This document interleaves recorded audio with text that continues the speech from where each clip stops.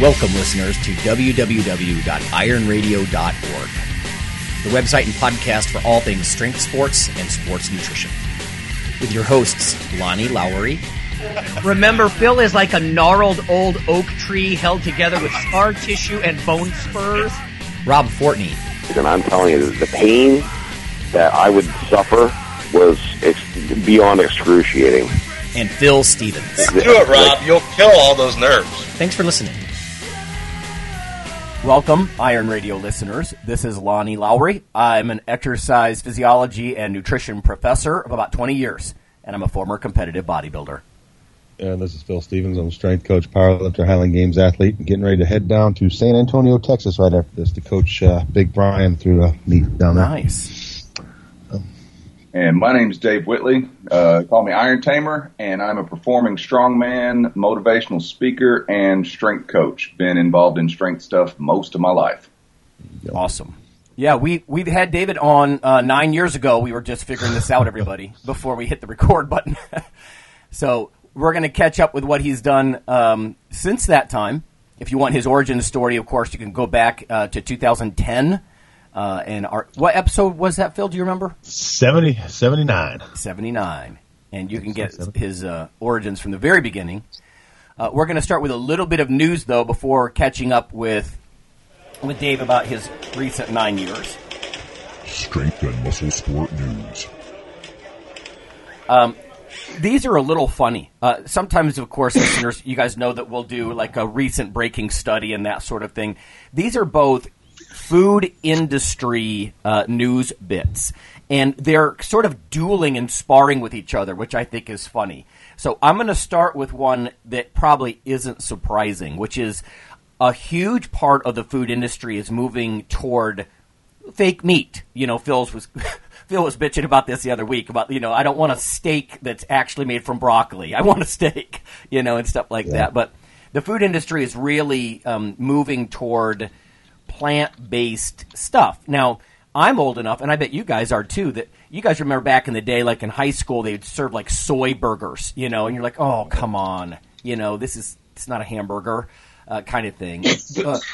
But in any case, they're getting better at it, and they're moving in that direction. So Tim Hortons is jumping on the bandwagon here. So this is very much in tune with the surge in plant-based protein powders, plant-based proteins in the grocery store, and even in fast food. So this says Tim Hortons, and if Fortress was on, he would be snickering about this because, of course, they're real big in Canada. Coffee shop, of course. There's a few down here in Ohio. I don't know if you get down to your level in latitudes, Phil, if they actually have Tim Hortons coffee. No. Kind of a northern thing, but it says Tim Hortons has quickly expanded its plant-based offerings. In June, the Canadian coffee chain launched Beyond Meat breakfast sandwiches. And they're also adding these sort of plant-based options to their lunch and dinner menus.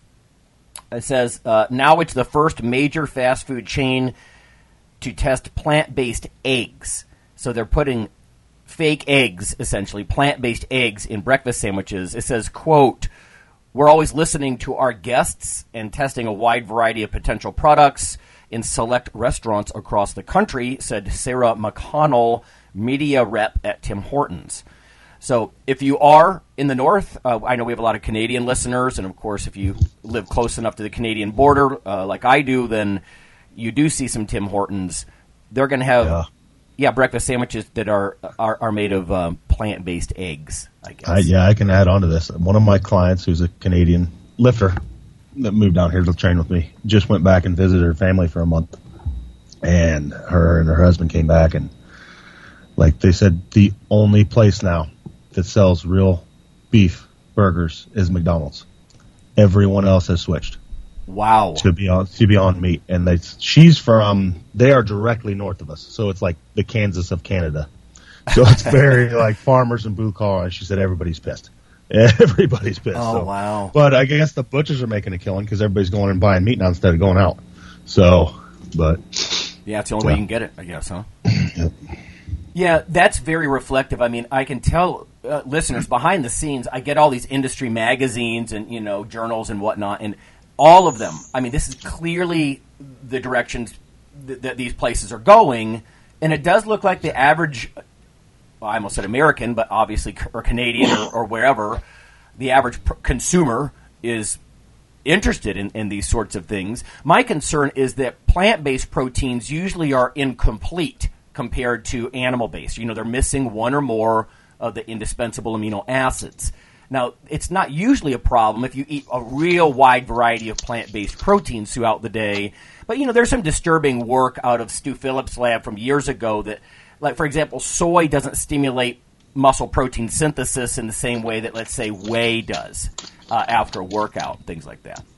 But I digress. The other one, and my only other one here before Phil can start asking some questions of Dave here, is the opposite, and I just think this is funny. So, Phil, you mentioned McDonald's being like this single exemplar of beef. This one is entitled, Arby's is exploring meat-based vegetables. It's the opposite. It's the opposite. So instead of vegetable-based meats, so it says here, this came out of Atlanta, and again, a lot of this stuff is, let's see, I think this is from Institute of Technologists. Food Business News. If I can interrupt you for a second, I'm gonna pull a Leonardo DiCaprio line here and say that a moment ago you had my interest, now you have my attention. There you go. So it says a growing number of restaurants are adding plant-based alternatives, including, and this is sort of to Phil's point, Burger King, Red Robin. Oh, not Red Robin. White Castle, Applebee's. There's just several of these brands on here. It says TGI Fridays, Carl's Jr., A&W, Del Taco, all offering items made with Beyond Meat. It says Arby's, on the other hand, is moving in a different direction. Quote, plant-based meats are the latest incarnation of making vegetables look like what Americans really want, which is great, tasty meat, says Jim Taylor, Chief Marketing Officer at Arby's. Universally, people know that we're supposed to eat vegetables every day, but 90% of Americans don't eat that recommended amount. So we said if others can make meat out of vegetables, why can't we make vegetables out of meat? And there's a picture on here that actually shows these. It's sausages basically shaped into carrots. So they're using sausage as the raw material, and they're making it look like carrots.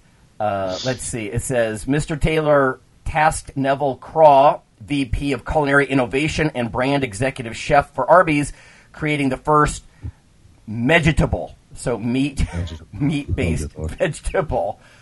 And so this is a carrot, it looks like. They're calling it the Merit. It's meat that looks like a carrot. So I just thought I would share that. It's like dueling, sparring marketing reps in the food industry. And Arby's is bucking the trend. A lot of people probably remember that Arby's is the one who, they talk about meat craft, and they're all about the meats. And it's almost a mocking move. But it'd be interesting to see if it takes off. So, okay.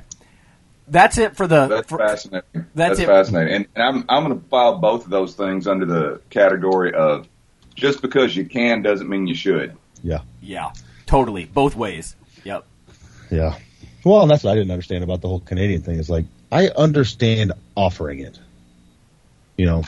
Having them both. I don't understand making the complete switch. It sounds like a bad business strategy to me. But, because you're excluding a large percentage of the population that just maybe still wants meat. But, yeah, whatever. Yeah. If you remember last week, there's all the talk about confusing consumers and how if you don't call everything meat, it confuses consumers. And right? And we're like sort of bitching that it's the opposite. Like, I'm actually confused. If I go buy a carrot at Arby's and it's made out of sausage, I'm scratching my head, But if I go get an egg sandwich and it's made out of soy, that's kind of pissing me off too. So I'm confused. Like, to me, it's like everything goes now, and we don't even have common definitions for what's a plant and what's a meat anymore. So, anyway. Yep. So, anyways, Dave, so how you been? Well, it's been 9 years since we had you on. What have you been up to? Lots and lots of things. I've done a lot of traveling, a lot of teaching, had a son, and lots of fun stuff like that. That's my big thing right now that I'm telling everybody about. My son just turned 9 months old, and it's my first child, and super excited about it, and all of the cliches that new parents say. But what sets me apart from a lot of folks that are new dads is that I was 49 years old when we had him. So he'll turn 1, and then I'll turn 50, which is a little bit backwards from how we do things traditionally, I guess, but that's sort of on par for me. So that's fun. Let's see. In 2010, when I was on the show, I would have been part of the RKC with Dragon Door Publications and Pavel and all of that. If anyone's familiar with it, if you're not, that's just the way it was, and that's what I did. I was with them as a master instructor. I think that started in 2010. So somewhere right around the time that I was on the show last time, I was in the position newly of being a master instructor for the RKC, kettlebell certifications, and all that sort of stuff. The RKC split into two different factions when Pavel left Dragon Door, and I was a part of the new organization called Strong First from 2012 or 2013. I guess it's 2013 until 2016. Is that right? Yeah, 3 years ago. So right about 3 years ago, beginning of September, end of August, I decided it was best for me to move on in a different direction, and so I got away from all of that.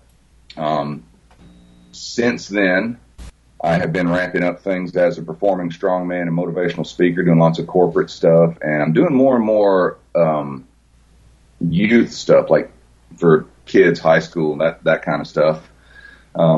And what I do with that is I do various feats of strength, bending steel, breaking chains, ripping decks of cards, and I wrap all of that up into an inspirational message. Wrote a couple of books, one on my favorite lift, the bent press, and another one on mental aspects of life and lessons learned from being a strong man, called Superhuman You, which is about how to discover and develop your own superhuman powers to fully express yourself and be happy and make the world a better place. And most recently, I have I owned a gym for quite a while there. Actually, about a year ago, right now, right around the beginning of August of last year, I closed that gym down to focus more on the speaking and strongman stuff, and also online aspects of my business. And the most recent thing is I've gotten very enamored of minimalist training since my son Liam got here, because anyone who's got kids knows that those first few months, first couple of years, I get maybe hell even longer than that. I'm only 9 months into this thing. Time becomes a super precious commodity, and so I can't go. Well, since I don't have a gym anymore, that's part of it too. But time was I could go into the gym and be there for 7 or 8 hours and train some people and do some classes and just have as much time to leisurely work on whatever I wanted to work on as far as my own training.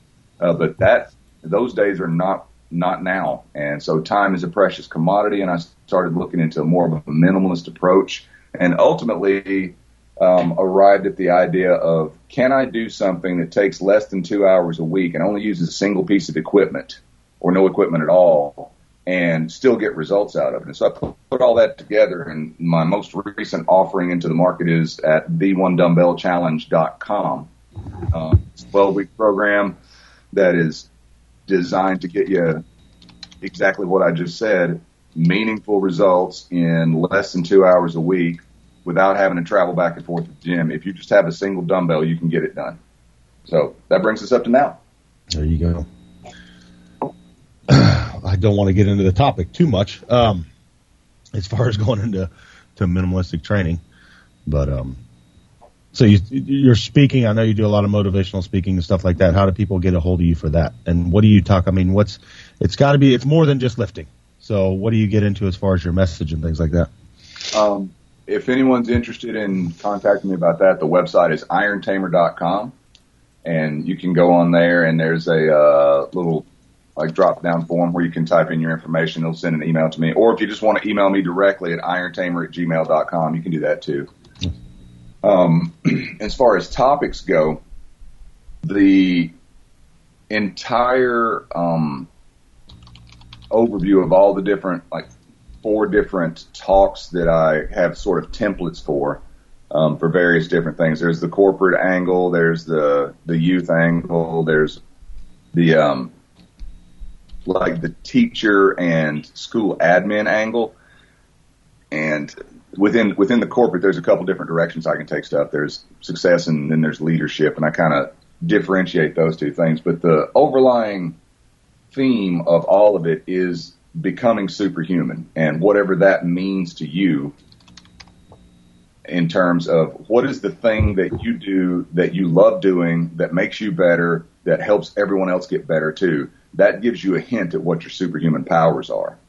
Because, and I go in depth in the talk defining what does superhuman mean, because, you know, we think about,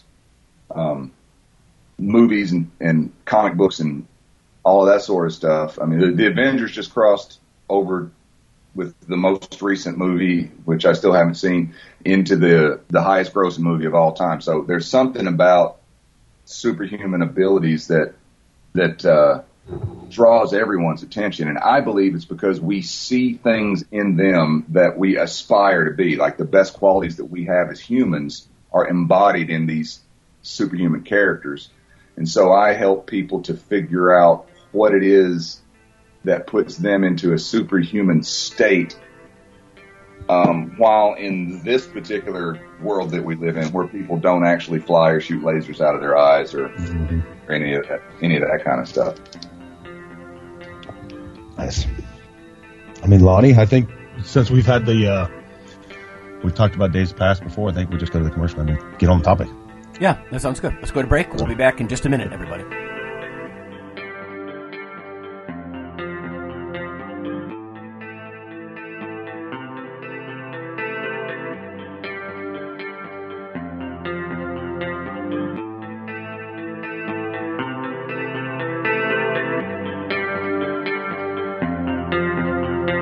Hey listeners, this is Dr. Lonnie Lowry.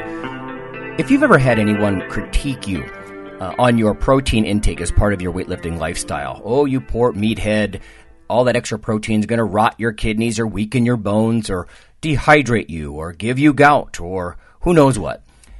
There is a book available. You could simply Google CRC Press and Lowry. And what I've done is reach out to experts all over the world and create a book, a single compendium that you can hold up and say, this is why I consume extra protein.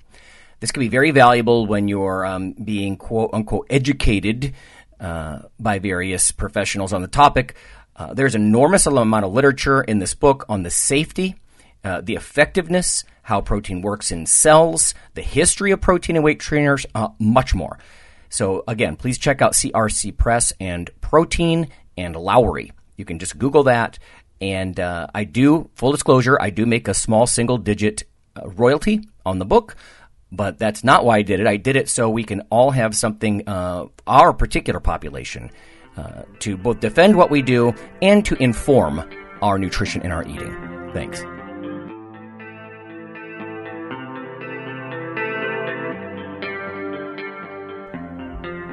Iron Radio is, of course, primarily a podcast. But over the years, there have been technical glitches calling for backup streaming and listeners who wanted the convenience of other sources of audio content. Toward this end, Iron Radio is now simulcast and backed up on YouTube. If needed, please search Lawnman07 or Iron Radio from within YouTube. There's not much video, but if you like to listen through YouTube on a Roku or other living room device, there you go.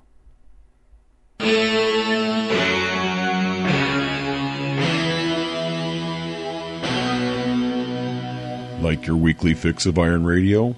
In addition to being a popular institute on iTunes, we are also on email. Simply go to www.ironradio.org and sign up for the voluntary email. You'll get a once per week email, no more. That's little more than the show notes and a link to the audio. So go for it.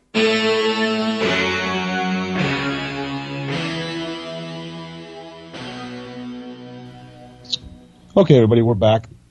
We're on with Dave Whitley, the Iron Tamer, and we're going to talk about minimalistic training. I know we've talked about it before. I mean, I've said it numerous times that I think a fatal mistake that people make with training is they come in with a laundry list of things to do, so it means they end up half-assing all of it because they know they're looking at exercise number 1 and they're looking to clear down to exercise number 14. And you end up reserving energy throughout your training instead of, like, I've put the challenge out there to people. It's like I challenge them to come into my facility and, like, we're literally just going to squat for an hour and a half. And then once we're done, tell me what we missed. So and it's usually nothing. So Dave has a new site and a new book on this, so we're going to get into the what he's talking about. And like you mentioned before in the beginning of the show was if you're sparse on time too, it can be a huge deal. And I think people just they try to make training too complicated when it really doesn't need to be. So let's get into the nuts and bolts of this one dumbbell challenge and talk about what you got going on. Sure. Well, like I was saying before, the genesis of the whole thing had to do with my own personal experience. I wanted something that was time efficient and result producing and could be done with minimal equipment. And even though for 15, 16 years now, maybe longer than that, I've been very deeply steeped in the use of kettlebells and all of the stuff that goes along with that. And I've done some pretty interesting things in terms of just using kettlebells and kind of focusing in with a minimalist attitude toward that. I started back down that path again, and instead of being excited and feeling like, yeah, let's go do this, I got met with the feeling coming out of myself of, oh, well, we're going to do this again, I guess. Mm-hmm. And I know me well enough to know that I'm just like everybody else in the sense that if I'm, oh, well, I guess we'll do this, I'm probably not going to do whatever that thing is for very long or very much gusto. Mm-hmm. So I started thinking, how can I make this work? And I started, throwing in different things. I was doing some barbell work. I was doing some like general conditioning, tire flipping, sledgehammer stuff, all that. And I started adding in things like battling ropes. And all this is while I'm still keeping progress and working on the feats of strength that I do in the show for a living. So bending steel, blowing up hot water bottles, ripping deck guitars, all that kind of stuff. And I realized that this is not sustainable. This is not what I'm really wanting to do. So I'm like, what can I just completely strip away? Well, the feats practice I have to keep doing because that's just a matter of being able to deliver something as part of my profession. So, okay, that's still going to happen. And to borrow some philosophy from Adam Glass and Frankie Fairs, it's like, what's the minimum amount of work that I can do to keep my strength up and continuing to trend upward in these particular skills? And so that's pretty familiar to me, and I can do that without a whole lot of recovery time needed or a whole lot of training time needed. It's just very much like practicing anything. But as far as the overall strength and conditioning, working with a single dumbbell became very appealing to me because when I closed my gym down, I brought home all the gear that I wanted to keep and sold the rest of it. And it's actually outside in a shed that is made of tin and has 3 walls and a ceiling. So it's a big open machine shed like you'd park a tractor in. Mm-hmm. So when it's chilly here, I'm not going to say cold because I know that cold is relative between north and south. So it doesn't really get cold here, but it'll get chilly. It'll get down to where, water freezes in the lake and all that, but it doesn't get cold like it does up in Minnesota. So I not really concerned about cold as much, but it does get hot in the tin. So I'm like, how can I get in and get out as quick as I can so that I'm not overly exposing myself to this heat and cold and the unpleasantness of all that? And so I started looking at what can I do with this one dumbbell? Okay. First of all, we need to look at some big full body movements. And the one dumbbell challenge has, how many different big movements? I'm drawing a blank on it right now, how many it is. I'd have to count it up. But anyway, we can just go through them. Big full body compound movements like a dumbbell snatch, dumbbell clean and press, using the dumbbell the same way you would a kettlebell for goblet squats. What else in there? One arm rows. I said one arm presses, I think. And then, for a horizontal push, I throw in a few push-up variations that can be done. And then on days that I'm not lifting the dumbbell, I'm doing various crawling type things. Primitive movement patterns, stuff that I got mostly from the people over at originalstrength.net. So I worked all that into a cohesive thing that made sense on a weekly schedule. And I thought, okay, what's the most time efficient way to do this and do it without the necessity of having adjustable dumbbells to increase weight. I wanted this to be something that somebody could do with a single solid dumbbell that they'd buy like at Sports Authority or Play It Again Sports or wherever. And so I figured out that a dumbbell that weighs about 25 to 35% of body weight is most optimal. And I thought, okay, if time is of the essence here, what kind of protocols can I use that ensure that when I get in, I know when I'm going to get out? When will I be done with this thing so I can get back to changing diapers and doing all that kind of stuff? So I looked at various density protocols. Something I left out in the update for the past 10 years is I went to Ireland and trained with Paul McElroy and became one of the coaches for his Amazing 12 physique transformation program, which is phenomenal. And Paul's been a big influence on my thinking in terms of density protocols as well. So what I did is I set it up on a 3 times every 2 weeks schedule for each lift. And we start with, you go in and you do as many reps as you can do comfortably and well in a given time period. And then after the first 2 weeks, rather than adding weight, I started adding time. And that's the fundamental basis of the whole thing. We start out at just 10 minutes per movement. And then by the time we get to the end of it in 12 weeks, we're at 20 minutes per movement. We're still coming in less than 2 hours a week. Mm-hmm. But even if you keep the same pace during those 10 that you have on the first workout of the first week for 10 minutes, throughout the entire 12 weeks, you're still going to double your volume. Mm-hmm. But density training doesn't work like that because we're constantly striving to do more reps in that same amount of time. So you'll more than double your volume over the course of 12 weeks, which is phenomenally effective and extremely time efficient. And just in case people aren't familiar with the various density protocols or even what density is, we can talk about the 3 main metrics that I use for lifting, or you can do it for just about any physical activity. But primarily we hear it spoken of in lifting. We have intensity, which is what most people think about, and that is not how much noise you can make and how much you can yell and snort chalk and all that kind of stuff. Intensity is just mathematically a percentage of a given number.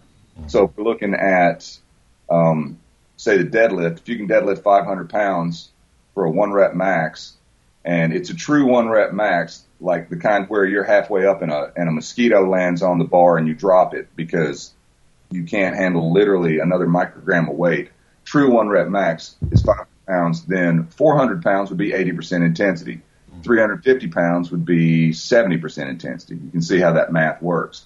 And that's what everybody thinks about when they think about improvement or progression, is just adding more weight to the bar. If I started out at 70% intensity at the beginning of a cycle, and by the end of it I'm doing 85% intensity, then I've increased that. And then you can test 1 rep max and intensity levels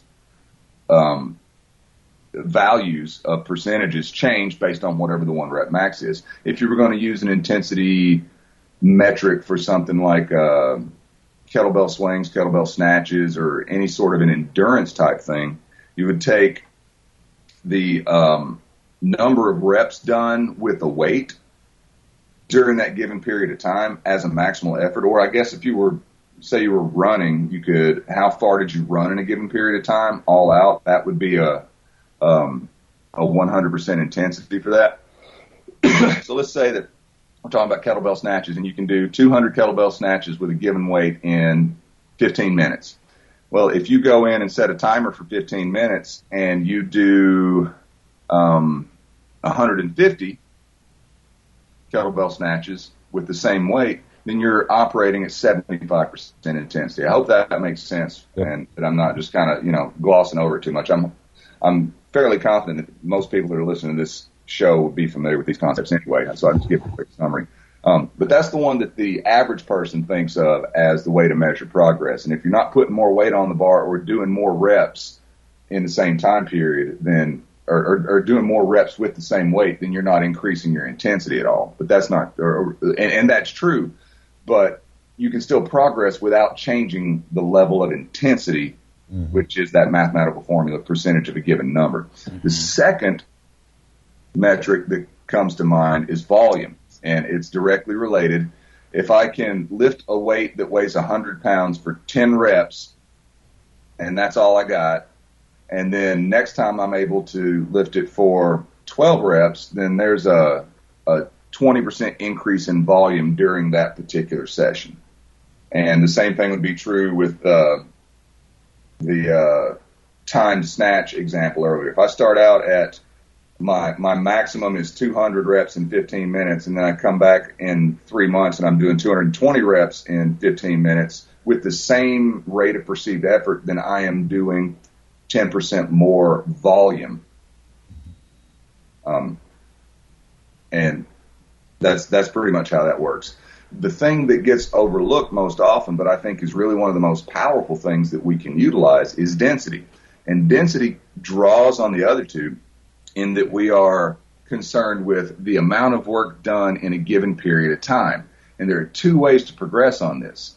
So if I can, let's say if I can, we'll use the snatches because it's an easy one to use. If I can do 200 snatches in 15 minutes with a given weight, and I can do, next session I do 220, but it takes me 20 minutes, I kept the same pace, maybe. I'm not really doing the math on that as I'm going. You can see that if it takes longer to do more, you didn't change density. What density improvement would be is if I can do 220 in 15 minutes, or if I can do 200, the same amount of work in less time, like say 13 minutes, just arbitrarily pulling numbers out.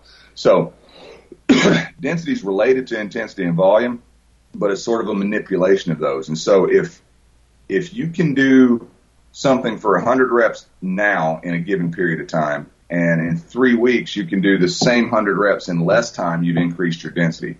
And likewise, if you do it for 100 reps now in a certain period of time, and in 3 weeks you're doing 120 reps in the same period of time, then there's an increase in density from that perspective as well. So those are very useful metrics to track, and I got very enamored of pointing that out to clients when I was running a gym, because they would come in and maybe they would stick at the same weight for several weeks, but we were pushing to do more reps and more reps in the same period of time, or to compress those reps into less time. And so I could point out mathematically on a piece of paper, okay, the weight hasn't gone up, but you are stronger because you're doing more work.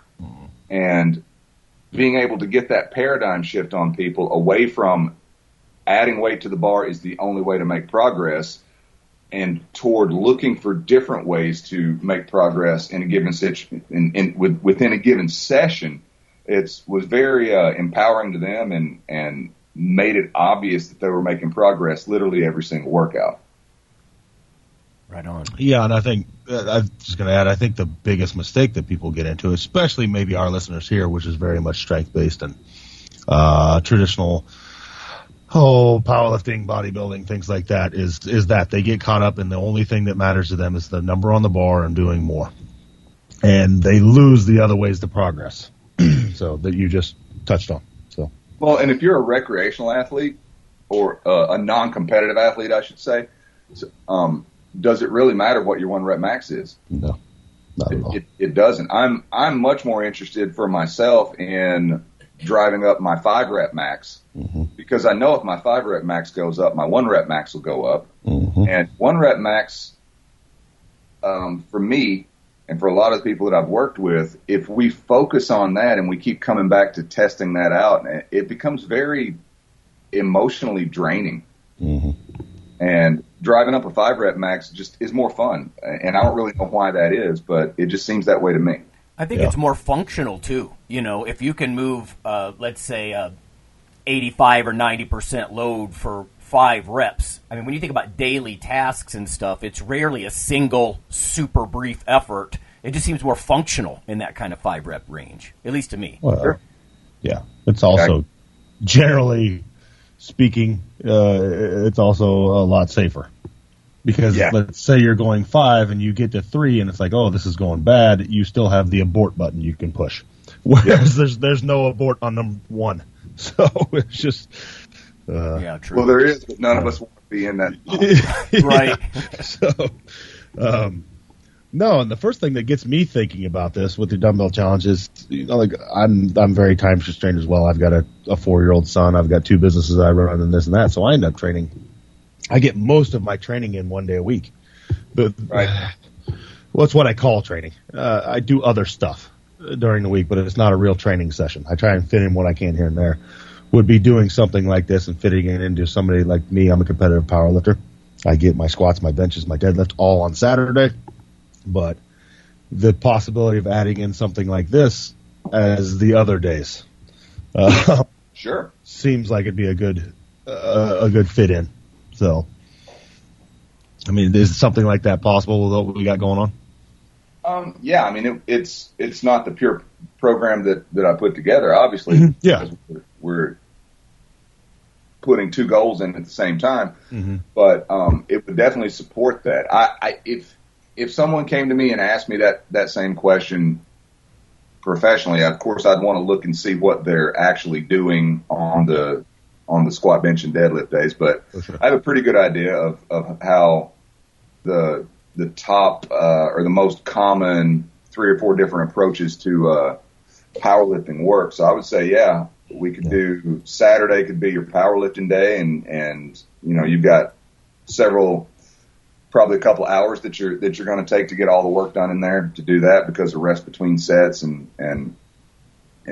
everything that's involved with that. But then I would probably say on a couple of other days we might do something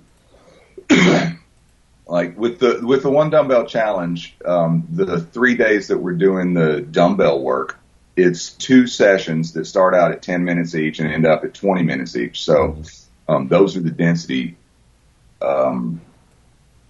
parameters, and there's 3 days of that.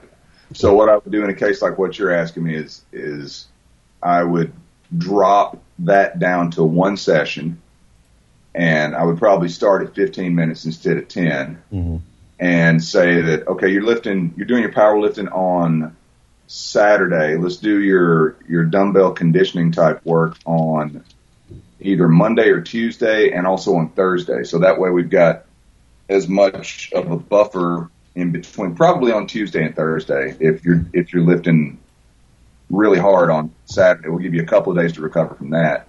And then we would have you go in and do, say, 15 minutes of dumbbell snatches, trying to drive that density up each successive training session. So if you got 50 reps per hand on day 1, we're shooting for 51 reps per hand or more on day 2.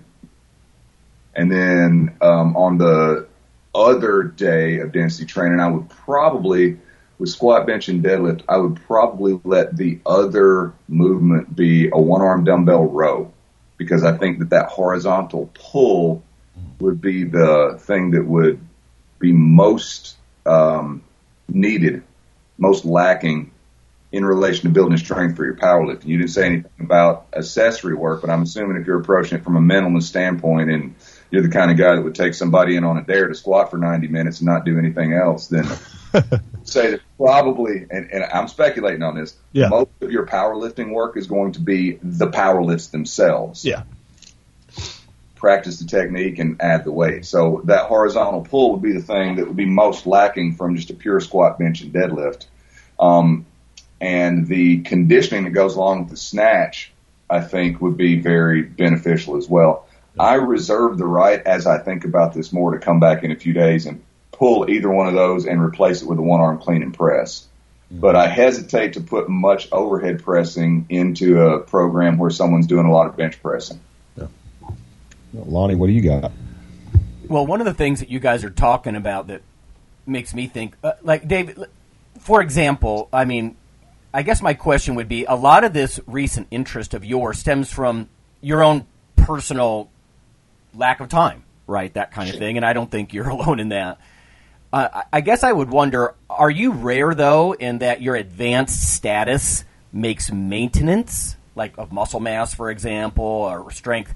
Does it make maintenance easier compared to someone like an intermediate, right? I mean, like you and Phil, you guys are talking about very minimal investment here.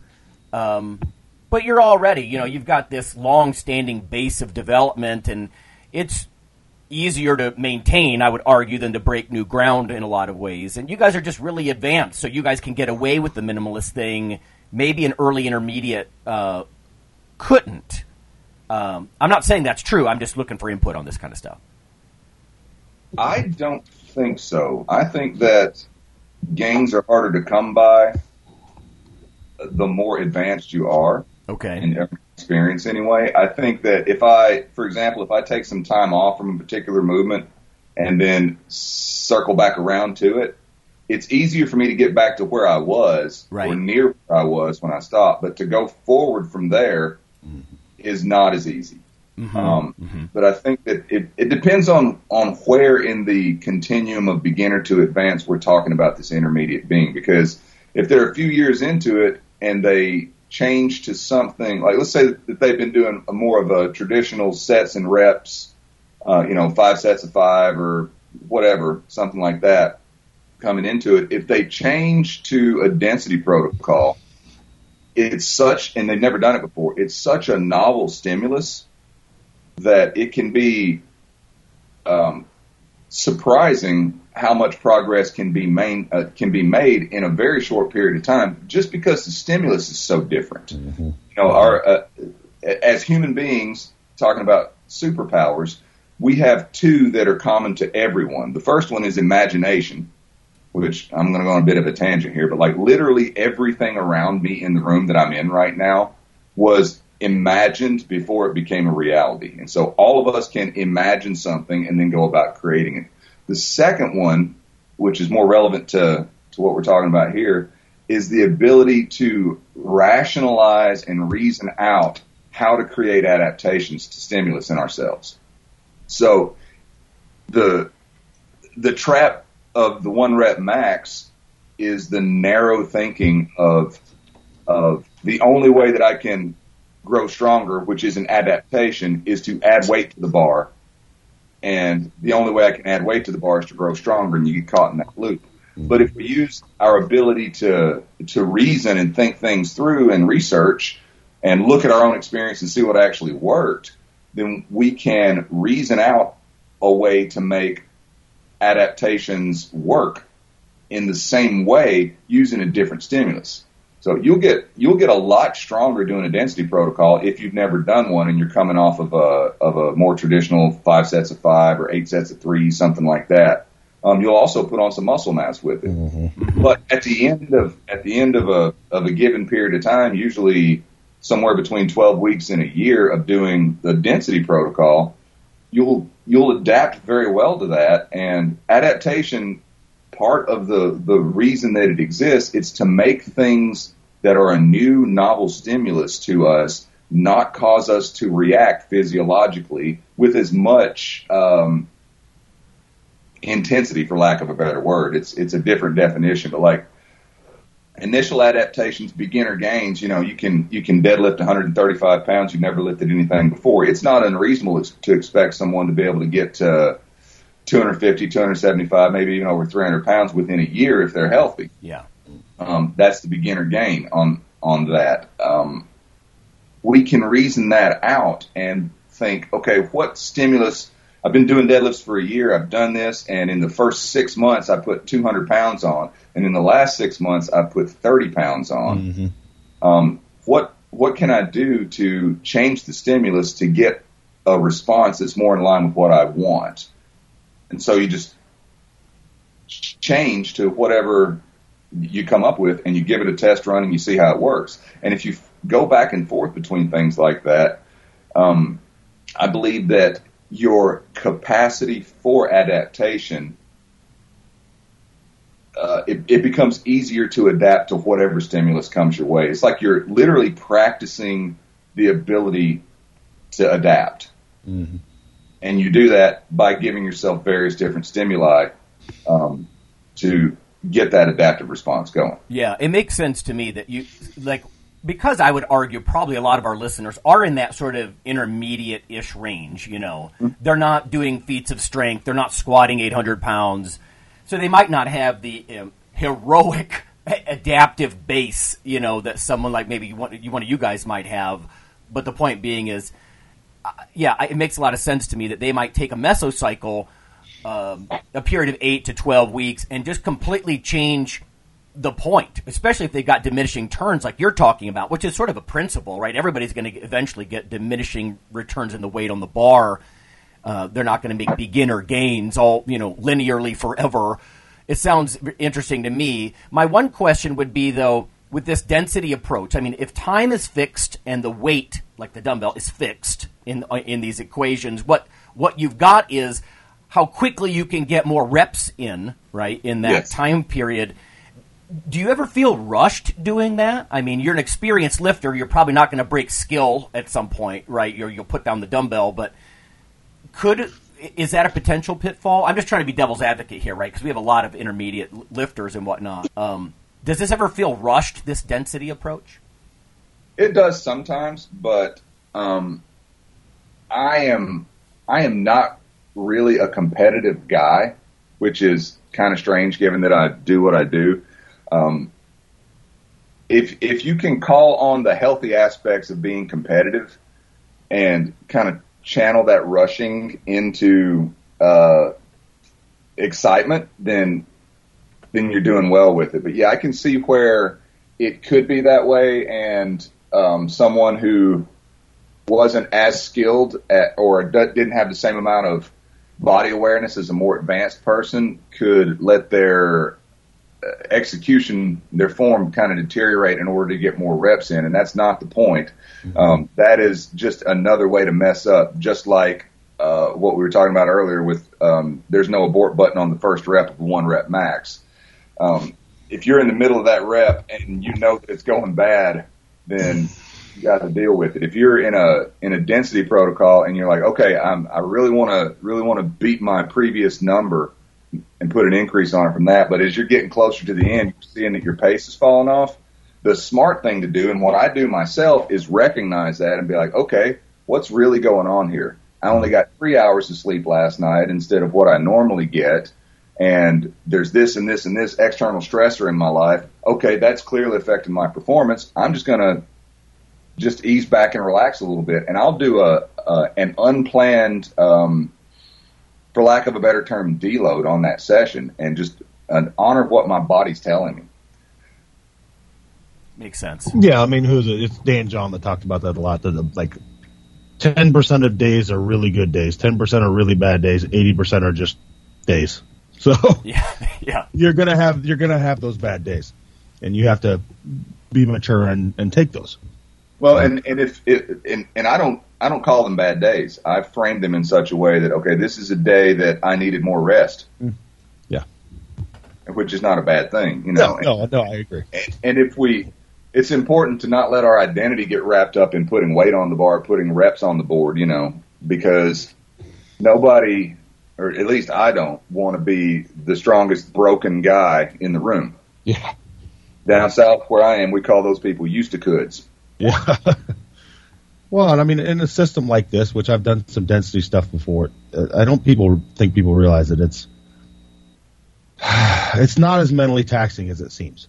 When you approach that next day, and let's say you have a baseline, I did 200 snatches. Sure. Okay, to progress, I just need to do 201. Yep. I can do one more. And then you can walk away happy.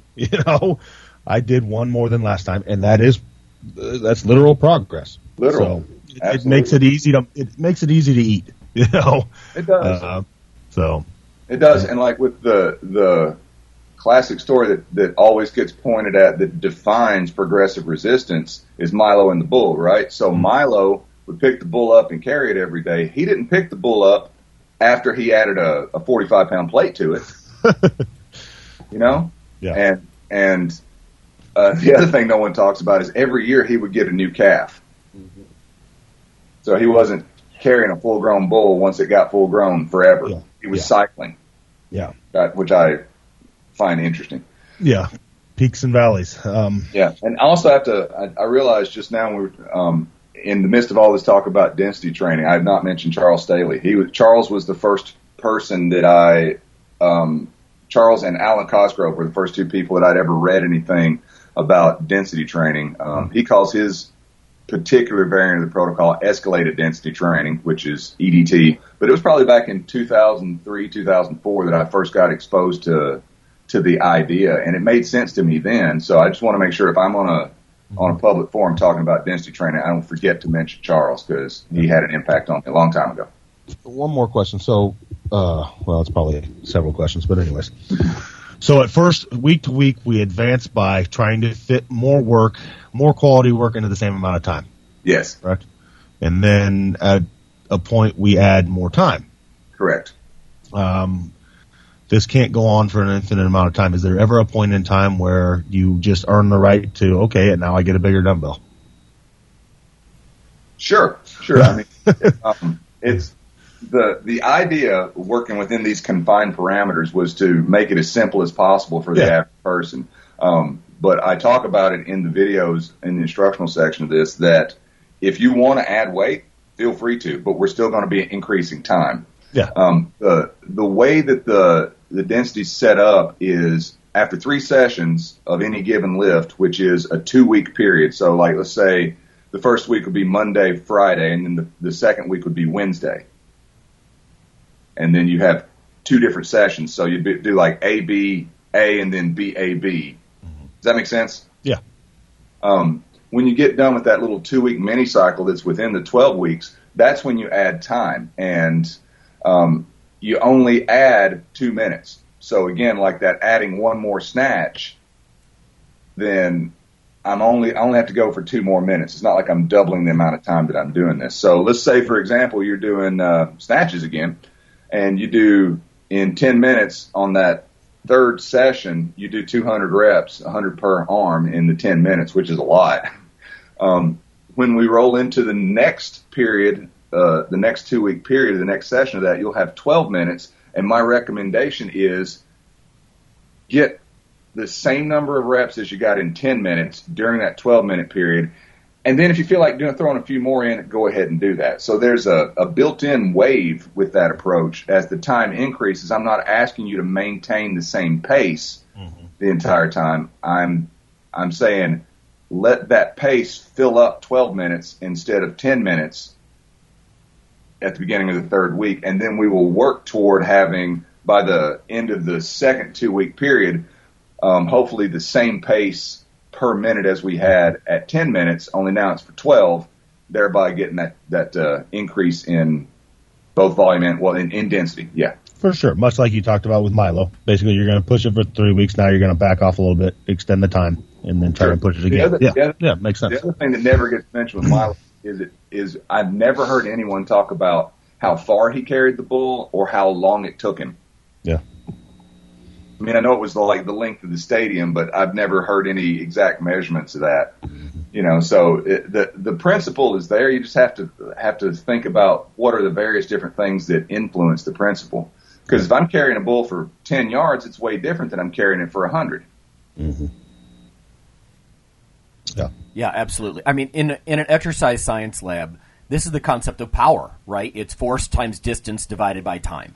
So if the force is the dumbbell and the distance is, let's say a third of a meter, half a meter, but repeatedly, right, the more repetitions, the more, that distance increases.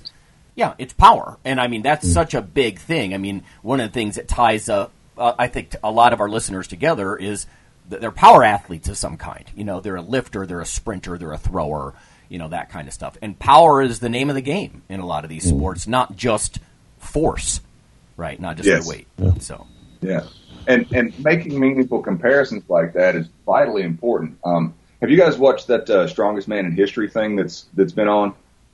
I've watched a little bit of it. I've got to sit down and watch the rest, but yeah. I've seen a couple of YouTube clips of it, and this. I have absolute respect for all of those guys that are in that show. But I watched the segment on the overhead press last night, and Paul Anderson's record was 402 pounds clean and press, and it was done strict Olympic style back when that lift was still contested. There's video of him doing it.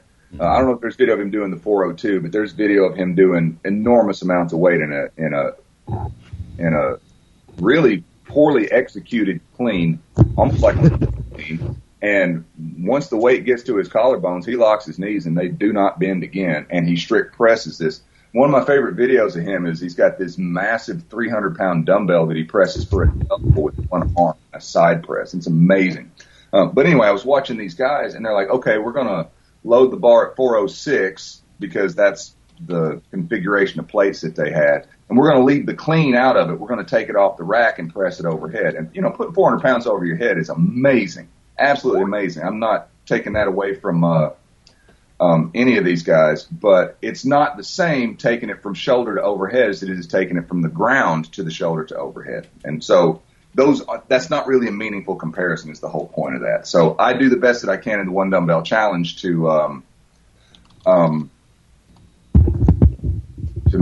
maintain the integrity of the comparison. So all the snatches go from the ground to overhead, for example. So that's a bit of a long-winded explanation, but you guys know what I mean. Right on. Well, we're just about out of time. What would be sort of your top tips then? I mean, what are you trying to communicate the most with your most recent work, book, websites? I think we covered a lot of good stuff. I love the definitions, right, because it helps people have a language which they can start to think about building a program. And I love what you're doing because a lot of this stuff it meets my needs too. I mean, the older I get, the more time is even more valuable than money, as funny as that sounds. And I mean, I'm always struggling to build some volume, but I don't have the time to do it. Well, well, this squeezes more volume into the same amount of time, or even less time. So the minimalist thing is good. But can you encapsulate in a message maybe something that you would want to have listeners think about all week? Well, the place to start with it is I was wondering what are the biggest problems and the biggest mistakes that I've seen people make, that I've made myself, that I see people complaining about on social media. And I narrowed it down and decided to make a cheat sheet out of it.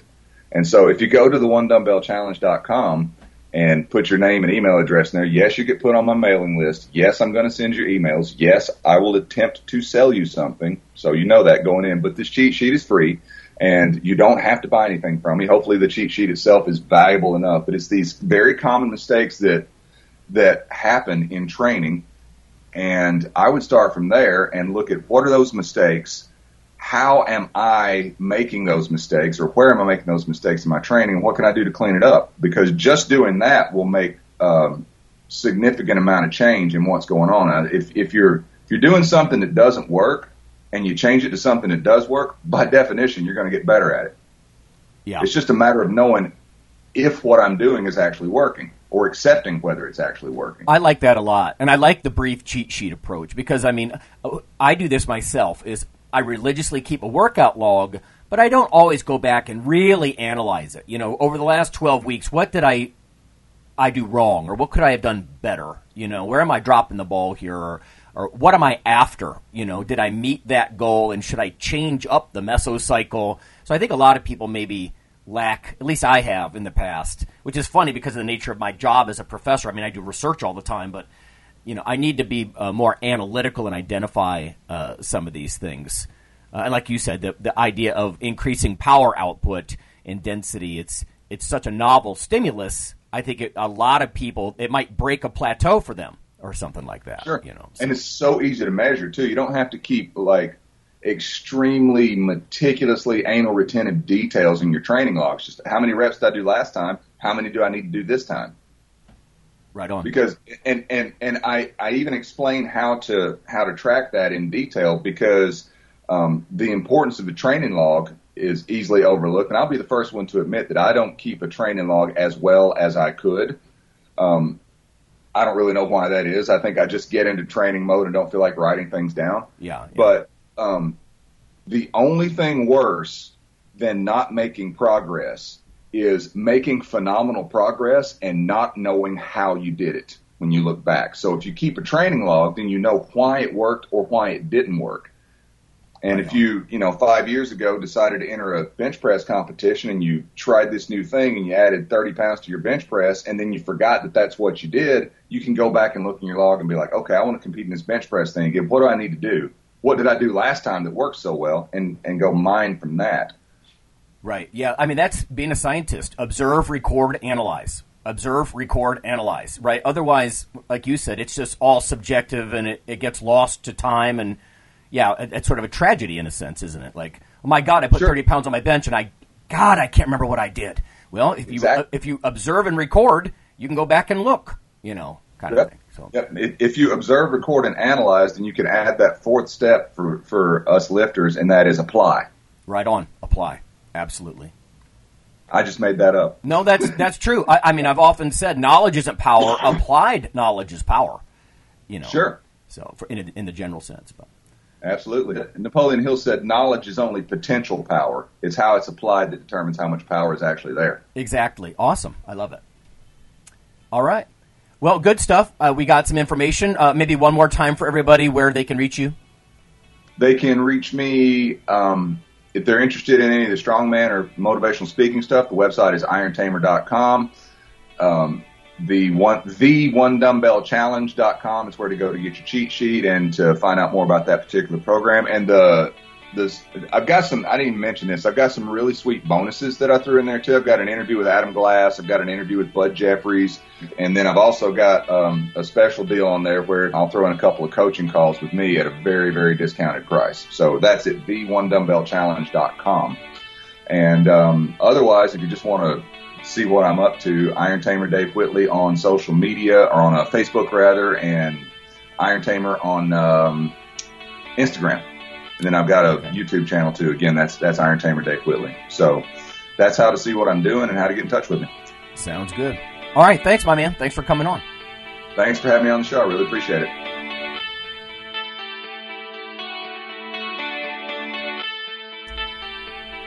Hey, listeners. Have you seen the store at ironradio.org? There are 3 halls in the store. One for Phil, one for Fortress, and one for myself, Dr. Lowry. And they're thematic. So you can go into our Halls of Iron store and choose based on your goal. If you need something to learn or read or something nutritional, you can look in my store, Lonnie's store. If you want something about injury prevention or competition, then take a look at Phil's Hall of Iron. And if you want something about motivation or daily training, Fortress's Hall has what you're looking for. There are some fun, heroic descriptors as you browse through the store, so we try to make it a little more fun than the average boring online store. And whether you're a novice lifter or someone more experienced, you can take heart that you're not wasting your time. The things that we put in each Hall of Iron are actually based on our own recommendations. Protein powders that we know to be good, knee sleeves, wraps of some kind, things that Fortress uses in his own training. The stuff you see, is good. This way you don't waste time. So check out the Iron Radio store at ironradio.org and let us know what you think on the forums, and certainly you can request products and we will screen them before they go in. So thanks for listening.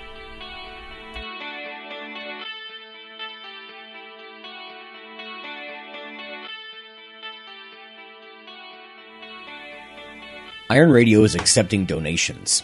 If you like what we do, the professors, the scientists, the bodybuilding show promoters, the athletes themselves in powerlifting and bodybuilding, please consider making a donation or maybe buying something from the ironradio.org store. We also are accepting supporting members. So for $4 a month, which is frankly less than the bank sneaks out of your account in fees, you can step up and support a form of sort of public radio for the bodybuilding and powerlifting and strength community. The Iron Radio podcast and all of the audio on ironradio.org is for informational purposes only. If you're interested in starting a diet or exercise program, it's important to check with your physician. Also seek the help of registered dietitians, athletic trainers, and qualified exercise physiologists in order to make the progress that you need.